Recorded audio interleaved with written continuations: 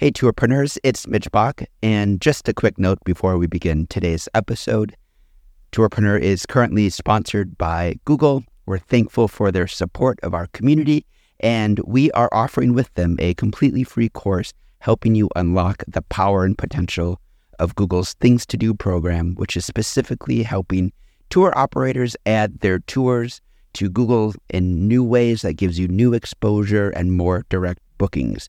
To learn more, go to tourpreneur.com/Google. And as always, show notes, more resources, links to our newsletter, our business coaching community, and so much more are available on tourpreneur.com. Now to the episode. Today's episode is brought to you by Checkfront, the booking platform trusted by over 5,000 tour and activity operators around the world. You can start your own free 21-day trial over at checkfront.com.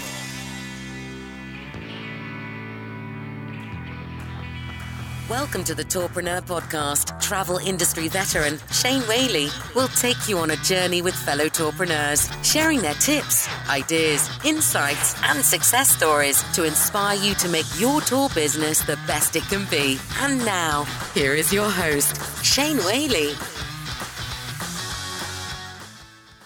Hello and welcome to episode 80 of the Tourpreneur Podcast, where we flatten the learning curve for tour operators around the world. Today, I am joined on the phone by John Peel. John is the founder and president of Sansi. Now, Sansi is a company claimed to have developed the first hygiene certification system built specifically for the tours, activity, and attractions industry. They say that unlike the heavily regulated restaurant, hotel, and cruise ship sectors, governments don't regulate and inspect tours or attractions in the same way, leaving this highly fragmented section of the industry without any uniform sanitation guidelines. So I was curious to find out, how do Sansi go about evaluating a tour and activity? What goes into issuing this Sansi Shield? I also ask, how does the public know that this Sansi Shield has any teeth? And what is John seeing tours and activities and attractions doing right now to reassure nervous travelers? So before we cross over to John, I want to share a little bit more about his background, because I've met John, I've worked with John in tourism, but I didn't know this about him, right? So John actually, in his early years, studied epidemiology. Sorry if I've butchered that. I could just about say it, let alone spell it. And he worked in health and safety. He's reviewed sanitation system designs and performed hygiene inspections at hotels, pools, restaurants, and schools. He also worked with the CDC back in 1996, researching hantavirus, which was the last novel coronavirus to hit the US. He has a law degree, and in the travel industry, he was an early employee at Viator, City Sightseeing USA, Tickets, Take Walks. So he has this unique combination, if you will, of the scientific sanitation background and also working for OTAs and working for attractions. So ideally placed, you would say, for this business. Welcome to Tourpreneur, John. How are you? Well, Shane, thanks for having me on. I wanted to kick off with this question, if I may. You said in a recent interview, what's clearly missing in the wake of the crisis are sanitation standards defined for the tours activities industry. How do we go about creating standards and enforcing those? Well, recently we've made quite a bit of progress in proving me wrong on that. IAPA has released a 36-page document of recommendations, and USTA has also come out with their own set of recommendations in conjunction with a lot of other trade industries. The challenge with that is that those organizations aren't international, and they are not as micro in the tours and attractions industry as we perhaps need to be. So they can issue great guidelines, and they're all correct. Things like hand washing and social distancing. But how do you apply that to something like a zipline operator or a wax museum? That's our challenge, and that's where Sansi hopes to fill in the gaps. Yeah, it's an interesting question, isn't it? Because standards is something that's come up in tours and activities in terms of hotels have a star rating. What do we have just to grade an actual activity in tour? And no one's really been able to come up with that answer. So I'm relieved to see that IAPA and the USTA are coming out with guidelines, because there are going to be a lot of nervous travelers post-COVID. So it's important work that's going on here. So you are going to, your business, you are going to have an evaluation process. And then if the tour, activity, or attraction pass that evaluation, they're then given a shield. Is that correct? That is correct. That is half of our mission, to create a universally recognizable standard of sanitation and hygiene. The other half is to make sure that everybody that can pass our certification screening does. So it's a list of about 100 questions that we've made up, and not every question is going to apply to every single attraction. But we customize the questionnaire, and if there are challenges that were unthought of or unattainable, we take some time during that screening to talk about how they might be able to. Most of the folks we're talking to right now are still closed down, so there are plenty of opportunities to incorporate some new designs, some new procedures, some new training to make sure that they are up to the standards that we've set. Sure. So you send out the 100 questions. Let's say I'm going to pick on one here. I'm going to pick on a brewery tour. So let's say there's a brewery tour, and I say this because this was the tour I was considering launching here in Vermont, which is a bus going off to various breweries. So let's say I'm running that tour, and I get your questionnaire, and I complete the 100 questions. You then analyze those results, and then if you would then adjudicate whether I am of high standards or meeting your standards. How does that work exactly? So to say we adjudicate makes us sound a little more serious than we actually are. The screening process is done over the phone, so that with each question, more questions may evolve from that. We may take a different direction. We may stop and chat about why something is important. Some things may seem obscure. Some things are much more serious. There's a huge controversy about whether or not we should allow or require employees to wear masks when they're interacting with the public. Yeah. But in your example, for a brewery tour, we'd be looking at everything from the pre-purchase communication that you have with your guests, through the vehicle that you'd be using, the seating in the vehicle, the distribution of the samples at the breweries, social distancing, audio tour equipment that might be recommended. It would be a unique questionnaire for each tour or attraction. We ask that everybody get about 80% of what the perfect scenario would be in order to get a shield. I guess that the big question I have, or as I see it, the biggest challenge for your business is you have this shield, and how does that become universally recognized and trusted in the same way that Better Business Bureau have their grading, or dare I say it, Zagat? If you see a good review on Zagat, you trust it. How do you convince the public that the Sansi Shield certification has got teeth? Well, we ask that everyone who is a shield holder do their part to display the shield and either include information in their own website about what the shield means, or link back to ours. Our consumer site will be launching soon to explain what the shield means to consumers. We're also working with other certification organizations, working white label or behind the scenes to help them to create a universal sort of certification. Ideally, we want to merge all of that into one place where certifications are almost interchangeable. So Portugal has a great clean and safe program. Singapore has their own program.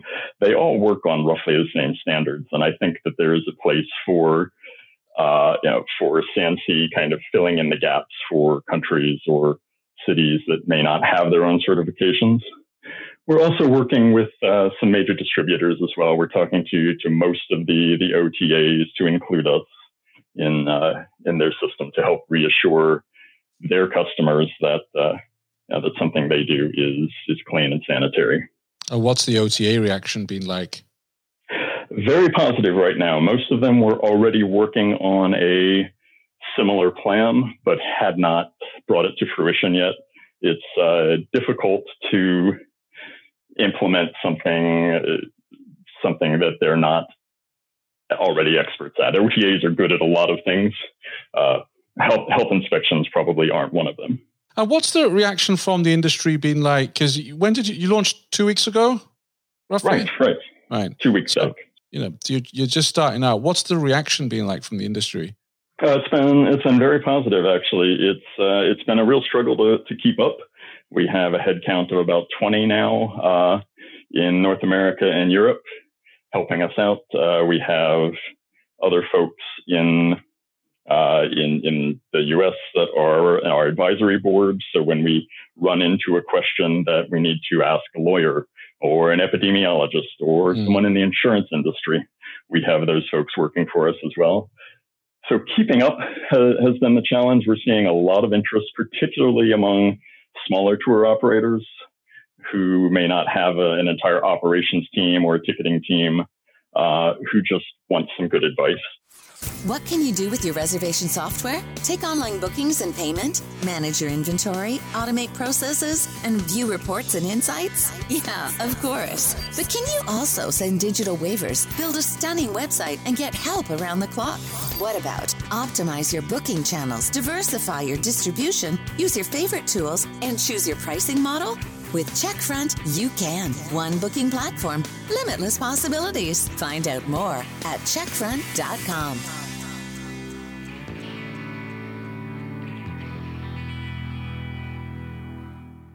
Nervous travelers are going to be more concerned about, say, a museum and going into a closed space.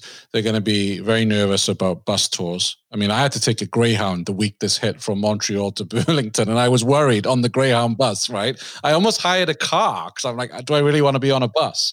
And that's someone, I work in the travel industry, and even I was nervous. An art museum, for example, will have a much more difficult time sanitizing than an outdoor attraction, for example. It's easy to spray bleach on stanchions or clean a hard surface, but you can't really sanitize an art painting. You can't sanitize the Mona Lisa, for example. So the bigger attractions are coming to us with the more detailed issues, the harder problems to solve, whereas the smaller folks are more interested in where can we find time ticketing, where can we find a reliable source So of with maps, an attraction, for instance, like is that going to require an in-person, I'll use the word inspection here, right? But does that mean you're going to have to go on site to look at this? Because I imagine it's difficult to do it over the phone, right? It is challenging to do over the phone, but we know that our partners are already interested in sanitation and safety. So we have a strong bond of trust with them. But there are some things after the initial phone call. There are some things where we need photographic proof, or we just need to see what they're talking about. So the initial intake takes about 60 minutes on the phone, and then there's usually some follow-ups, some questions, photos that are needed. Sometimes we need to interact with other departments as well. So let's go back to the brewery tour then. So I complete the questions. We have, a call afterwards where you go through some of those. If I haven't hit the 80% in particular, you'll be having a call to say you need to improve in these areas. That's pretty close. The actual questionnaire is done over the phone. We don't release that, as right now it is our primary intellectual property. It is the value of the company is in the system that we've set up, where we've brought in all of our experts and put them through this questionnaire and designed it so that it could be used for the Louvre or for a zipline tour in Bali. Mm-hmm. And for my brewery tour, I guess I'd be interested in this because I want to do the right thing. I want to make sure that I have high hygiene quality standards on my tour. But I want to reassure nervous travelers who come on my tour that, hey, I'm meeting these standards. Right. Yeah. There's a tremendous need to inspire confidence in travelers right now. Yeah. And we need to take that extra step as an industry to communicate that we are very serious about the health of our guests.